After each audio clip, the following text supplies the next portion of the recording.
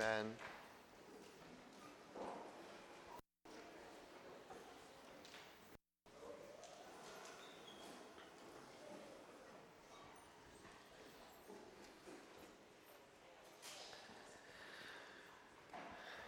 Good morning, Conduit. How are we this morning? It's good to see your faces.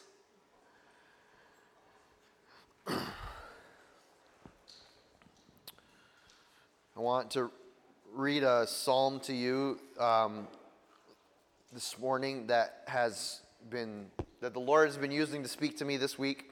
It has nothing to do with the sermon. I'm just going to let you know, all right? Nothing. Yeah, this is extra. Like I'm not going to charge you any extra for this. This is just on top, all right? Psalm 130.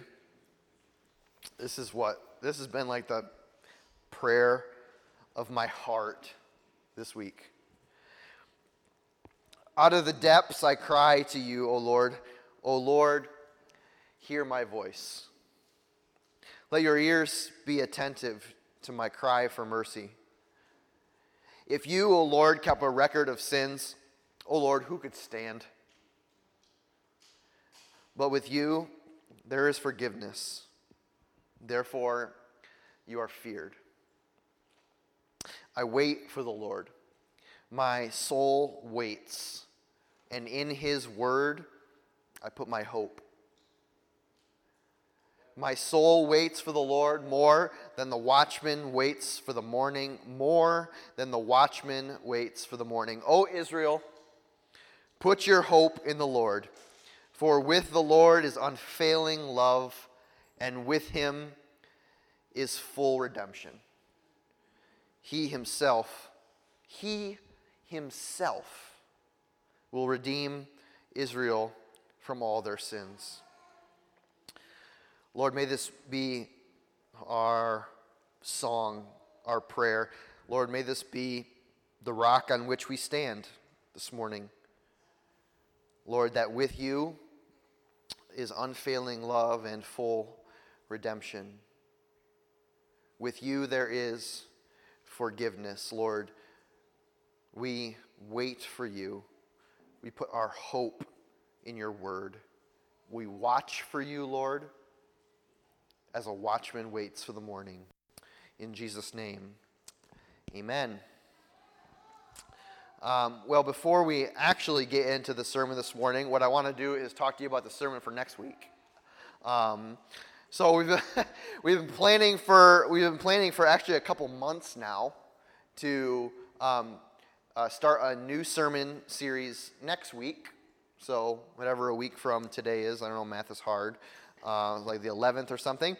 August 11th, we're starting a series in the book of Proverbs, and it's going to focus on wisdom and wisdom in general, but also wisdom for all the little like quips and sayings of the Proverbs. It's like Proverbs is like if God had a Twitter and was really active on it, like short little bursts of wisdom, 140 characters or less, just kind of try and skim something across the bow really quick. But we're really trusting and believing that God is going to reveal in his word not just like deep truths about his word, but practical wisdom for the way that we speak, for the way that we handle money, for the formation of our character and integrity, for the way in which we heed advice or discipline or wisdom from others. And so we're really looking forward to that. We're gonna have we'll have some like interactive, say, options for you throughout the week so that you can be tracking with the book of Proverbs. And I think we'll be in there like eight-ish weeks, okay, in the book of Proverbs. So I just wanted to give you a little bit of a clue as to where we're going in the next few months. And then after the Proverbs series, we're going to go into the Old Testament, into the book of Genesis, and we're going to walk through the life of Joseph, and hear a little bit about Joseph's life and the things that he experienced and how he dealt with that. And that'll be equally about as long, say 8-ish weeks or so. So if you want to be in any of those sections of Scripture in your own personal time, kind of prime the pump of your heart for our times here this morning. So, all right, here's what you paid for this morning.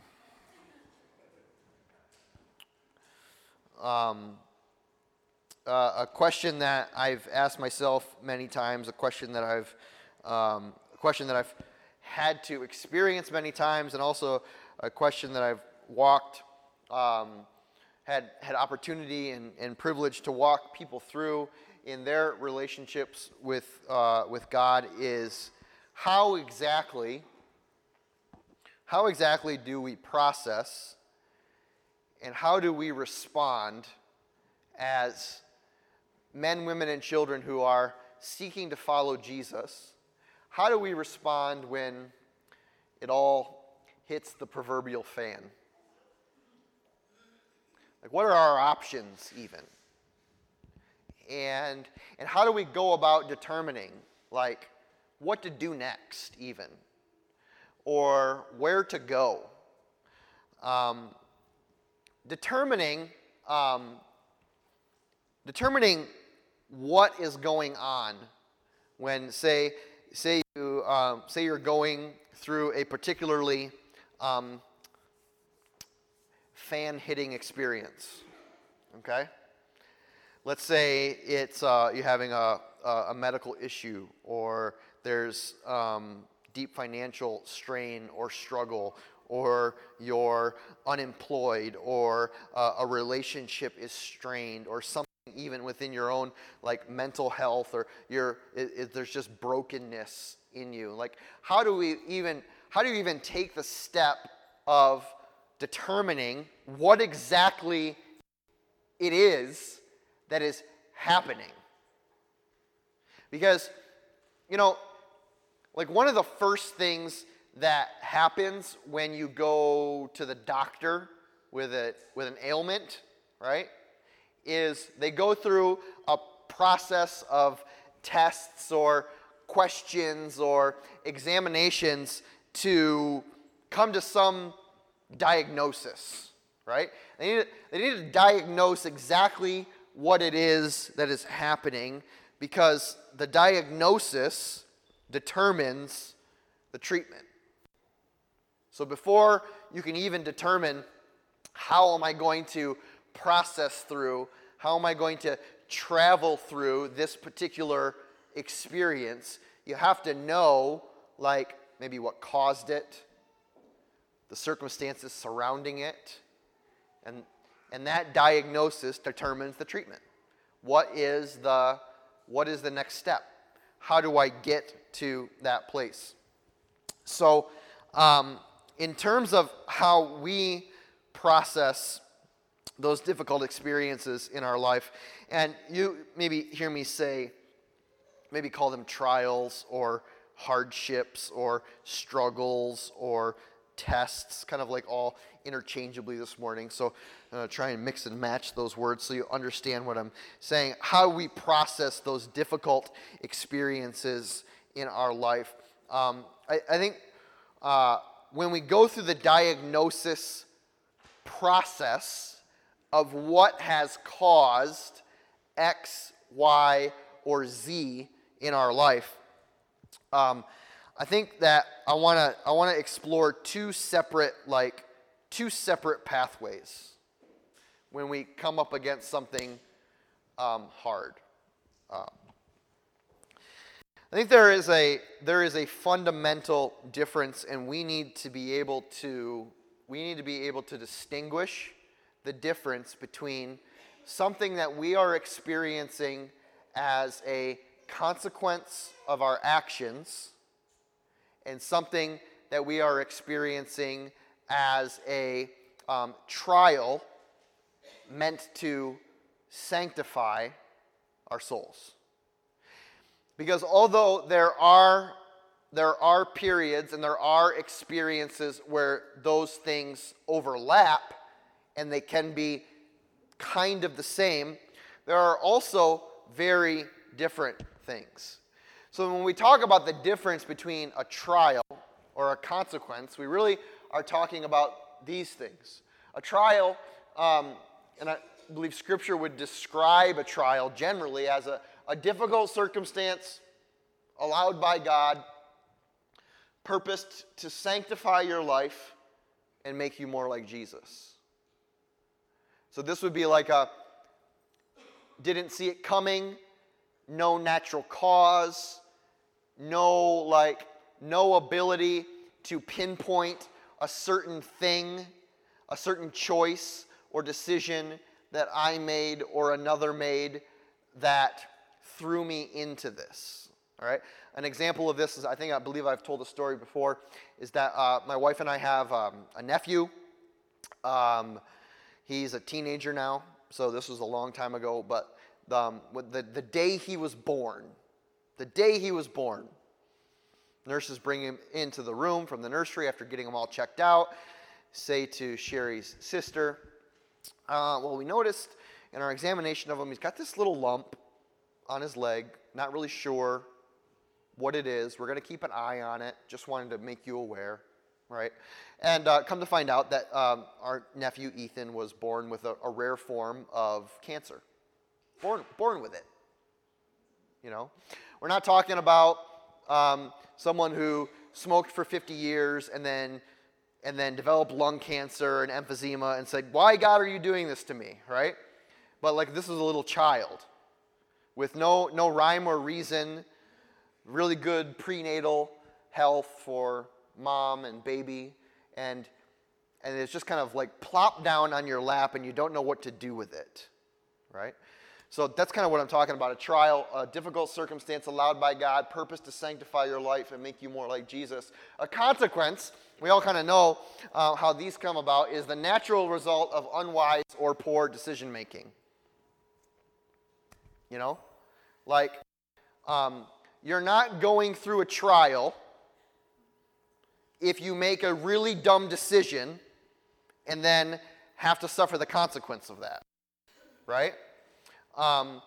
And we tend to over-spiritualize a lot of the decisions and consequences that we make. Oh, like God's just trying to teach me something, and God's just trying to sanctify me. And maybe true, all right? Definitely true. And we're going to get to a little bit later, but we do believe that God certainly does sanctify us in the midst of the consequences of our decisions, right? Not that he only works through trial, right? But that if we stand on the solid ground of the starting place, that the poor decisions that I have made is just a way that God is testing me, I'm going to call theological manure on that, right? It's just not the way that life works, and we should not seek to over-spiritualize the poor decisions that we make and the consequences that come from them.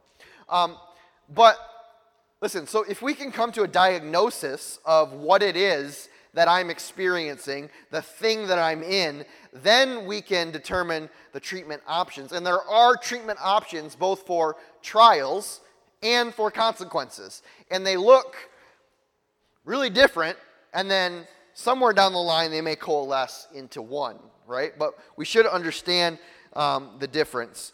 And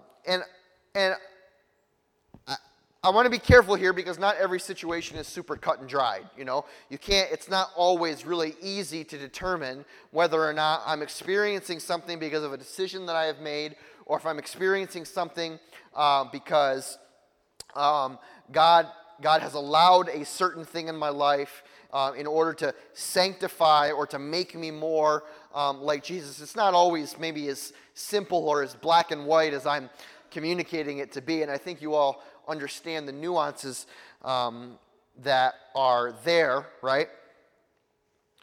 But what I often find is that when we are going through a difficult time and we're trying to determine what exactly is going on and trying to determine what do I do next, we miss the real obvious first step. And that's to ask God, what's going on? Why am I experiencing this? All of these things are happening around me. This is happening inside of me. Lord, I seek understanding as to what's going on so that I can respond in the right way.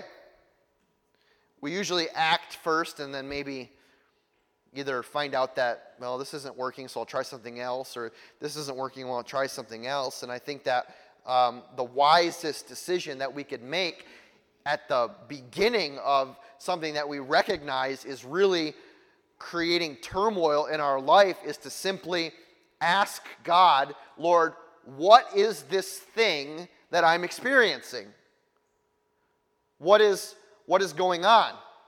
In fact, the writer in James, the book of James, a great little book, at the end of the New Testament, he's talking in the context of trials and temptations, right? So the kind of the box that we're in is already trial. And then he says this in James chapter 1, verse 5, if any of you lacks wisdom, that they should ask God, who gives generally or generously to all without finding fault, it will be given to him. Like, we often seek understanding about the circumstance that we're in, missing the real obvious thing of asking God for wisdom about what we're experiencing. And especially so in trial or hardship, as James is like circling it here. It's like, if any of you lacks wisdom about what you're experiencing, you should ask God, who gives generously to all without finding fault. There will be wisdom for that question.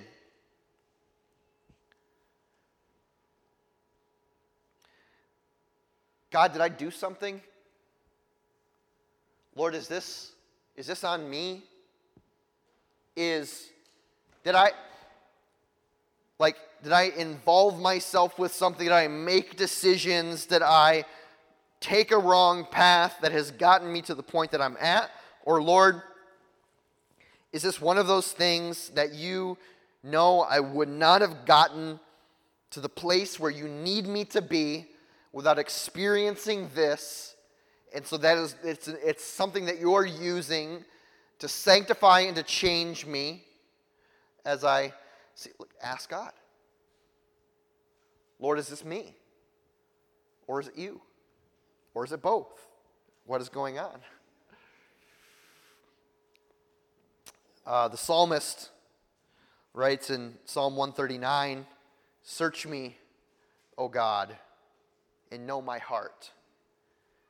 Test me and know my anxious thoughts. See if there is any offensive way in me, and lead me in the way everlasting."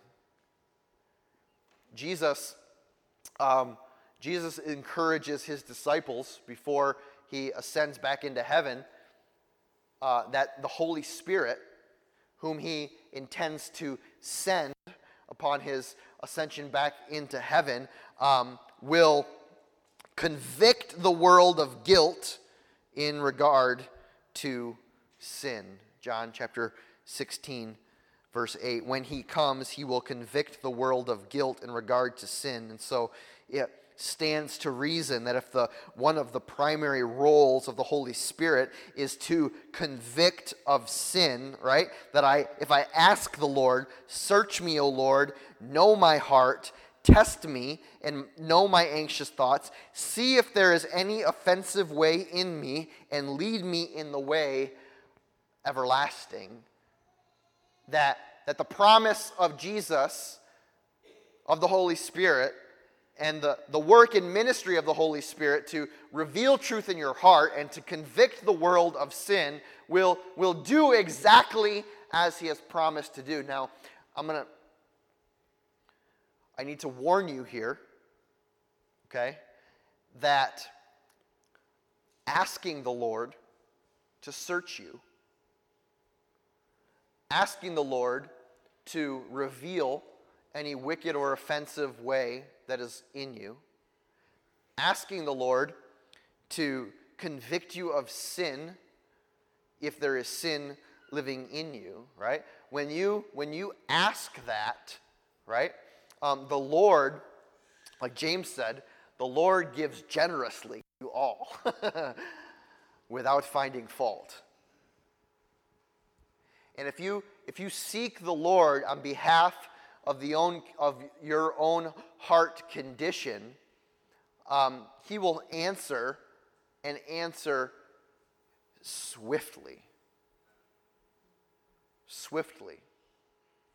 And so, if you have not determined, right, that whatever I hear from the Lord in this moment, in regard to my own heart condition or my own circumstances, that I will respond in obedience to the word of the Holy Spirit upon my life, then you may want to be careful about what you ask the Lord to reveal. Because once the Holy Spirit reveals to you the truth of your circumstances right now, you are now fully held accountable for responding to that in a godly way. And conviction over that, it becomes increasingly heavy. So if we have asked the Lord for wisdom in regards to our circumstance, and we have made our spirits and our ears sensitive to the Holy Spirit and hearing from that, and we get an answer, let's say, well, yeah, this is happening because, you did X, Y, and Z, or, Lord, reveal sin that's in my life right now, and, like, the Holy Spirit isn't sending off warning bells or, like, sirens in a particular area, then you kind of have an idea of which one it is, and then so now you have your diagnosis. Now you can begin to track out a treatment plan, so to speak. Okay?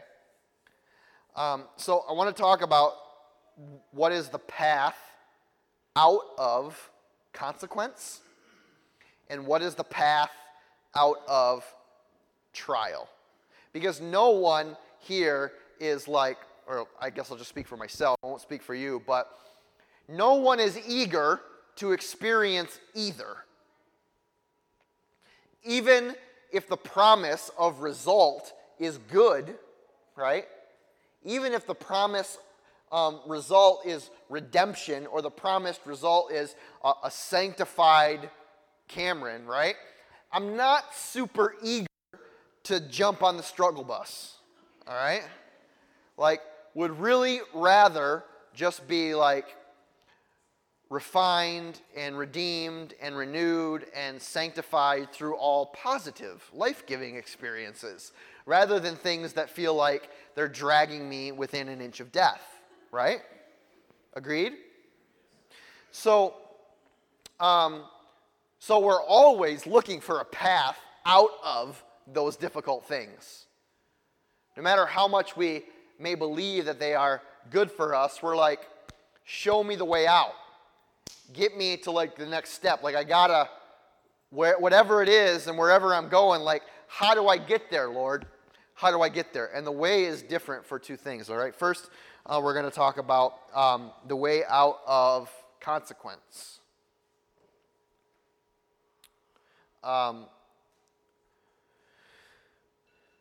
This is not really a hard or really super insightful. This is not insightful. Like I did not come up with these. It's not like 3 steps to get out of consequences or 3 steps to make it through trials, right? This is not Oprah's book club, right? Like this is like, it's foundational to the word and you'll see it all over the place, all right? The way out of consequence is repentance.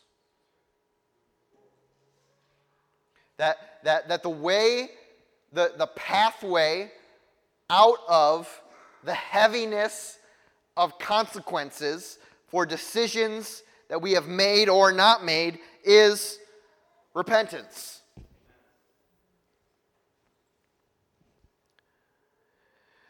Jesus said in Luke chapter 5, verse 31, when he was questioned about the nature of his ministry,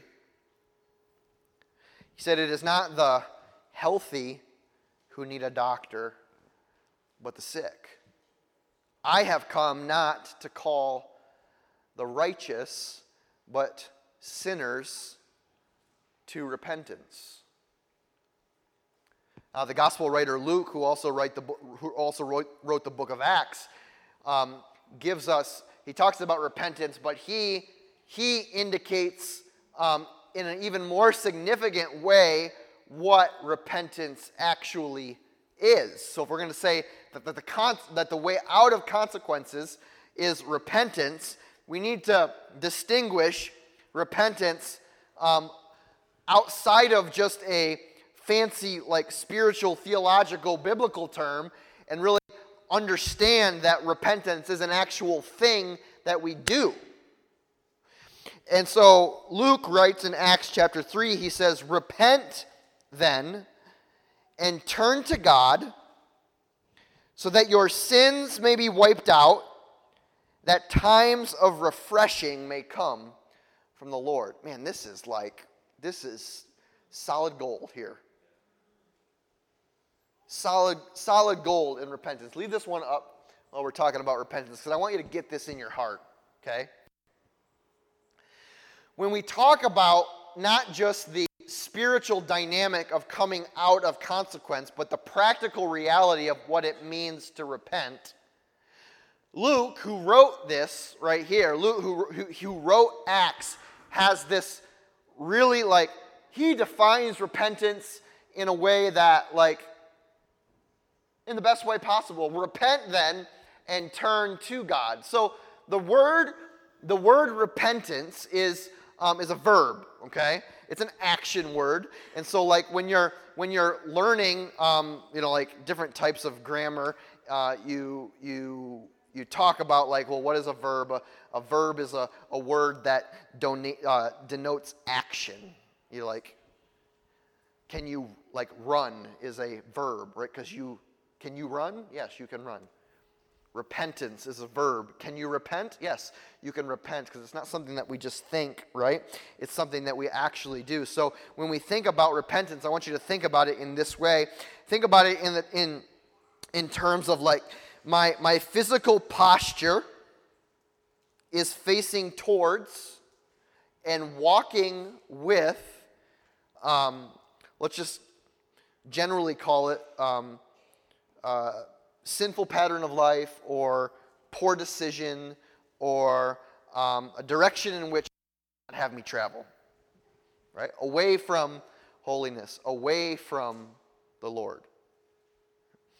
And when I ask the Lord, okay, Lord, this thing that I'm going through, this trial, is it from sin, or is it because this is just a trial or whatever? And God's like, no, it's sin. This is X, Y, and Z. You need to repent and turn to me so that your sins may be wiped out, that times of refreshing may come from me in your life. And so at the moment of repentance, it's a hard stop. And it's not a lateral move.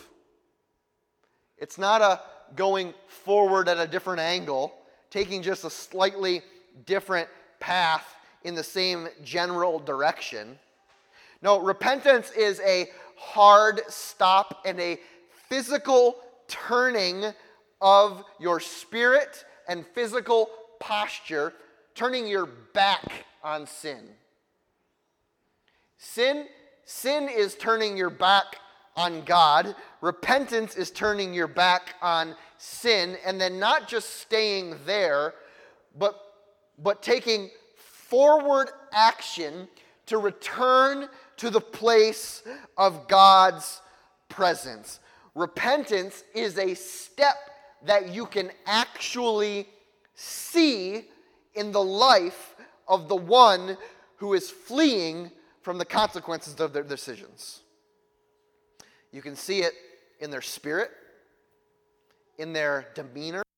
You can see it in their relationships. You can see it in the new way that they spend their time, the difference in the way that they speak or talk about it, because it's not just an isolated incident of like, well, I'm just going to change my mind about that thing. No, repentance is the full-scale turn around and go the other direction.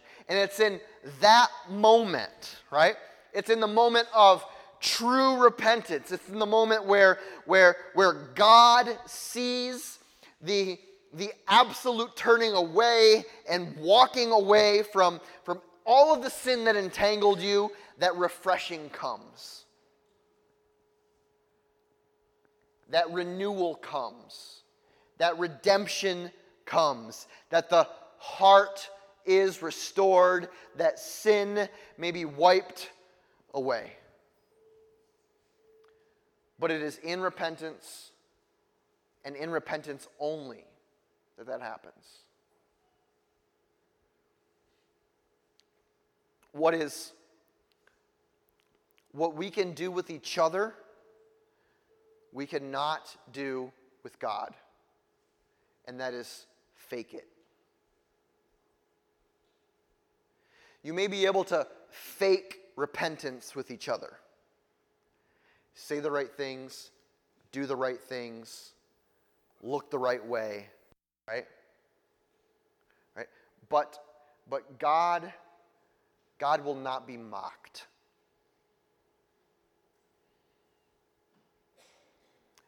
God will not be his refreshing, his eagerness to forgive, his eagerness to restore will not be mocked. It will not be changed.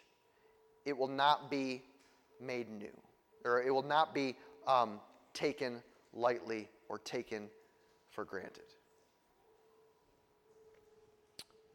So the way out of consequence is repentance, right? The path out of trial here, like, you're not going to like this answer. I'm just going to let you know right now. It's not going to be encouraging. It's not going to be comforting. It's not going to be like, oh, that's all I got to do. Because if there's one thing that none of us like to have, it's like the most undesirable spiritual gift in all of the world is patience, right?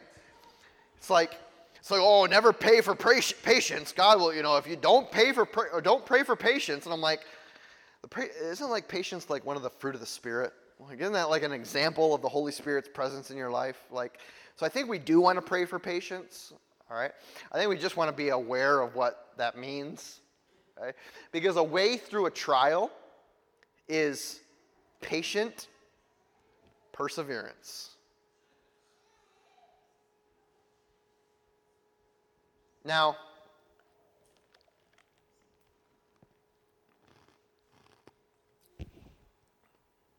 I wrote this down. I said, those who navigate trials successfully will be those who patiently persevere. Those who navigate trials successfully will be those who patiently persevere.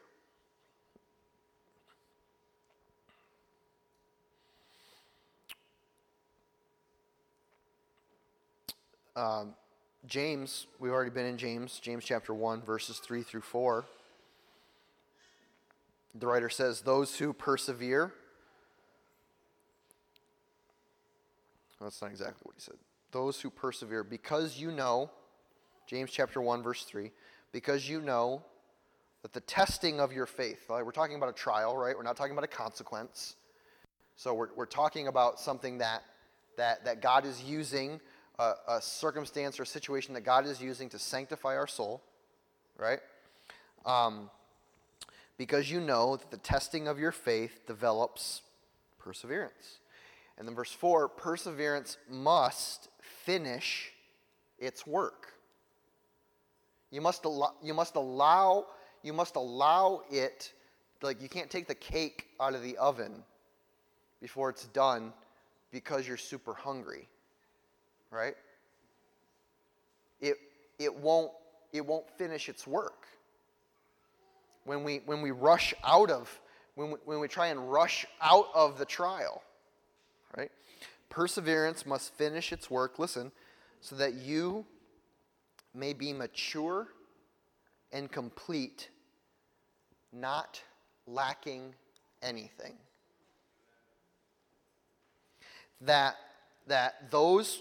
James says that those who persevere will see God fully mature them spiritually, filling in all of the gaps that we couldn't fill ourselves.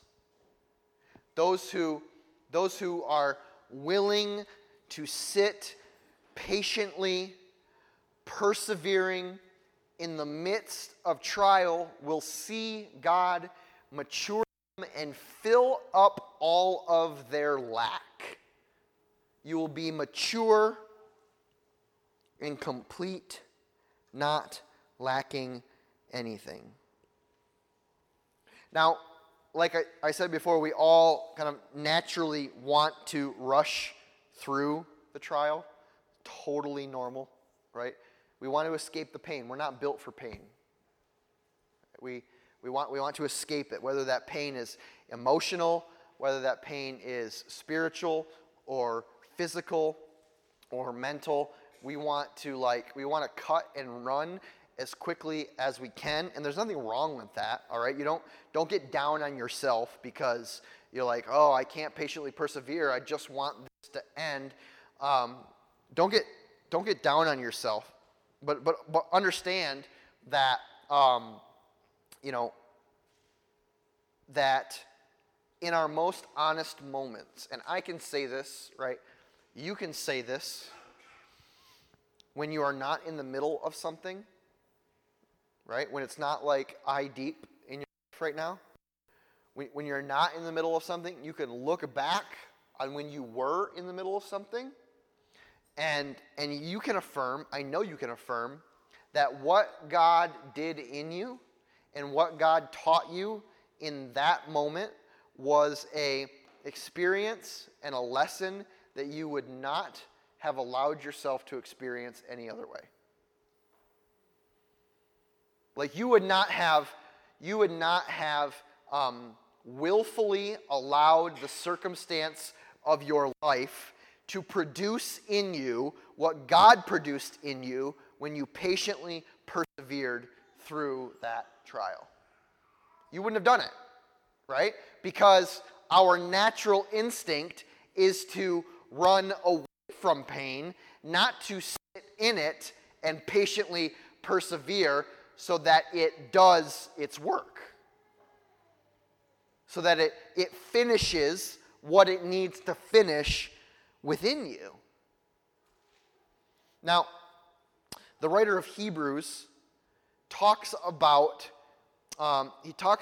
trials and discipline kind of interchangeably. He talks about like how trials and discipline are the ways in which a loving father instructs us as his children in the way of holiness. Right? And if you would ask my son Noah, he would say that, yeah, Dad likes to create trials in my life. Right? Like cleaning my room, huge trial, right? I mean, don't you wish you had those types of trials these days? Like, I'll take that one. Right? If that's my biggest issue, cleaning my room, sign me up, please. So the writer of Hebrews kind of uses this language of trial and hardship and discipline and difficulty interchangeably, okay? So don't get too lost in the vocabulary. Understand that it's used kind of to delineate or describe the same thing, all right?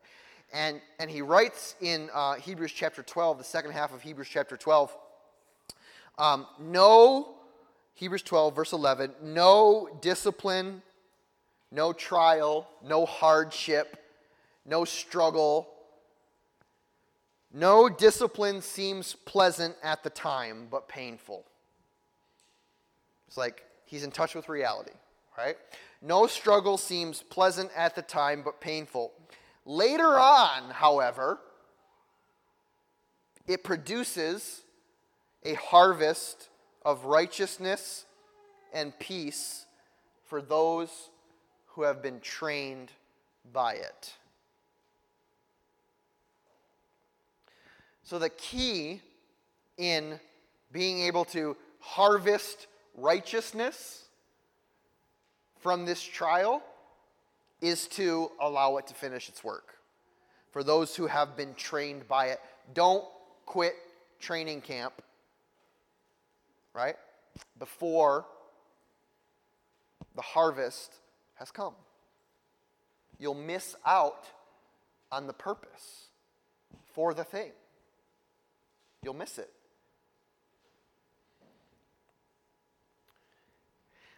Now, I wanted to say all of that to get to this, okay? Difficult circumstances are not evidence of God's absence.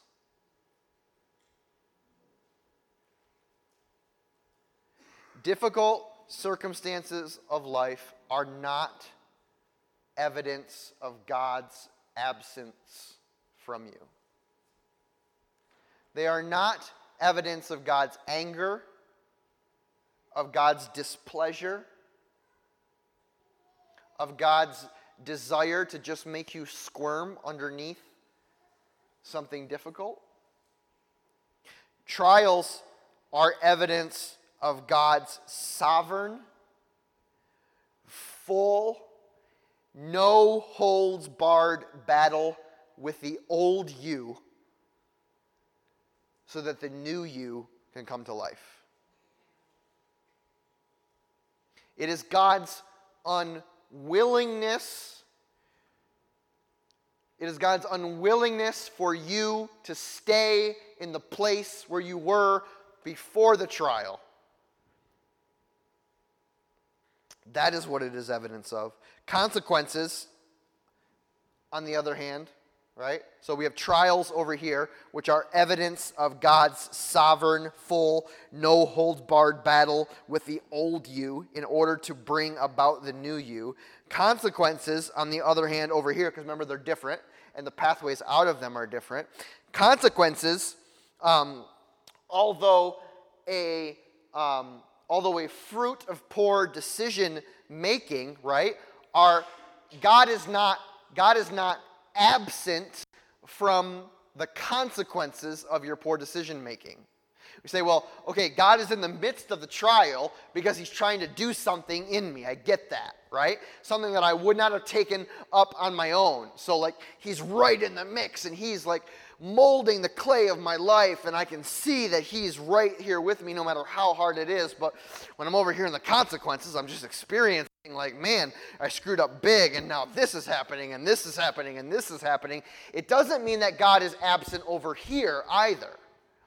See, that's a tremendous thing about the forbearance and mercy and forgiveness of God, that it doesn't matter if you're in the midst of a trial that he caused or in the midst of consequences that you caused, he is there.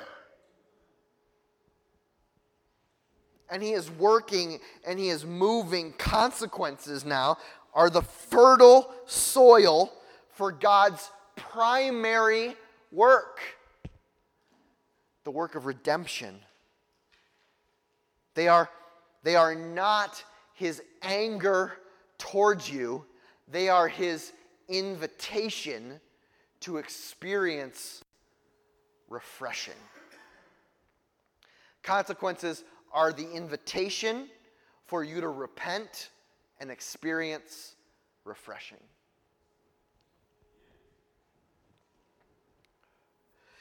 Psalm chapter, well, I guess it was kind of part of the sermon because I referenced it here. Psalm chapter 130, verse 7.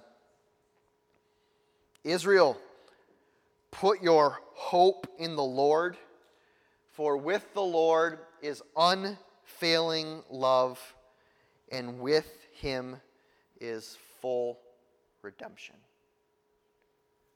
Full, complete, total redemption.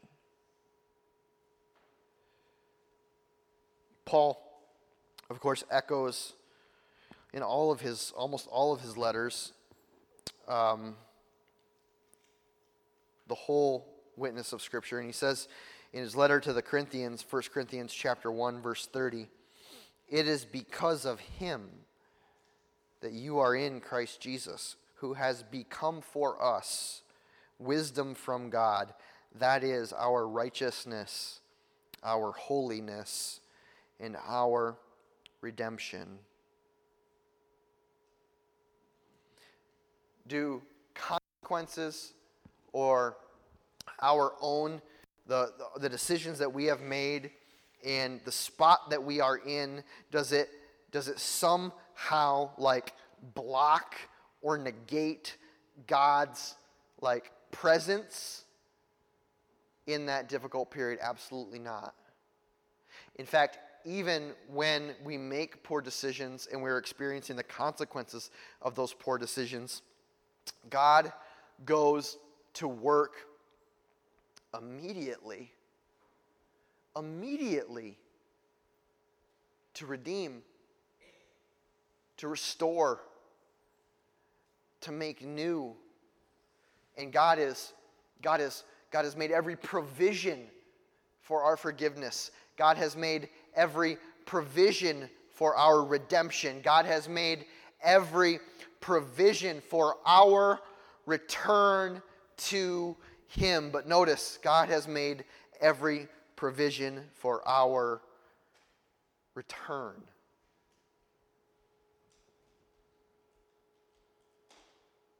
That there's this tremendous power to, you think, like, and sobering, like, reality of, you think of, like, the parable of the prodigal son, right?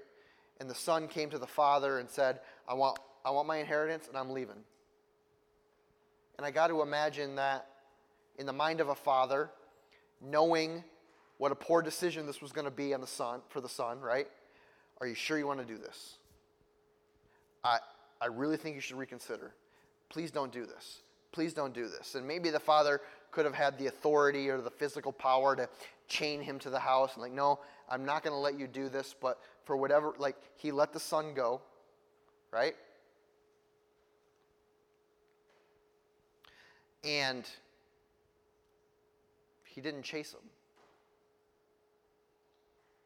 I'll be right here. You know where I live. You know what I'm about. I'm not going to scream. I'm not going to yell. I'm not going to force you to stay. You can have everything that I have. And I'll just be here. And then, like, I get this picture, and of course this isn't in the parable, but, you know, just taking a little bit of, like, liberty with the story. It's like you just get this feeling that God, or that the father just, like, stood at the end of the driveway and was like, just wait. Days, right? Weeks, months. Like, I'll wait. As long as it takes. As long as it takes. But if he went to go find his son and ripped him out of that situation that he was in, right? It wouldn't actually be a response of love, right? It would be a response of control. I'm going to control this situation. And I think the ultimate expression of love in that instance is that God could rip us away from making those bad decisions, but the character of love demands that we be free and that he wait patiently at the end of the driveway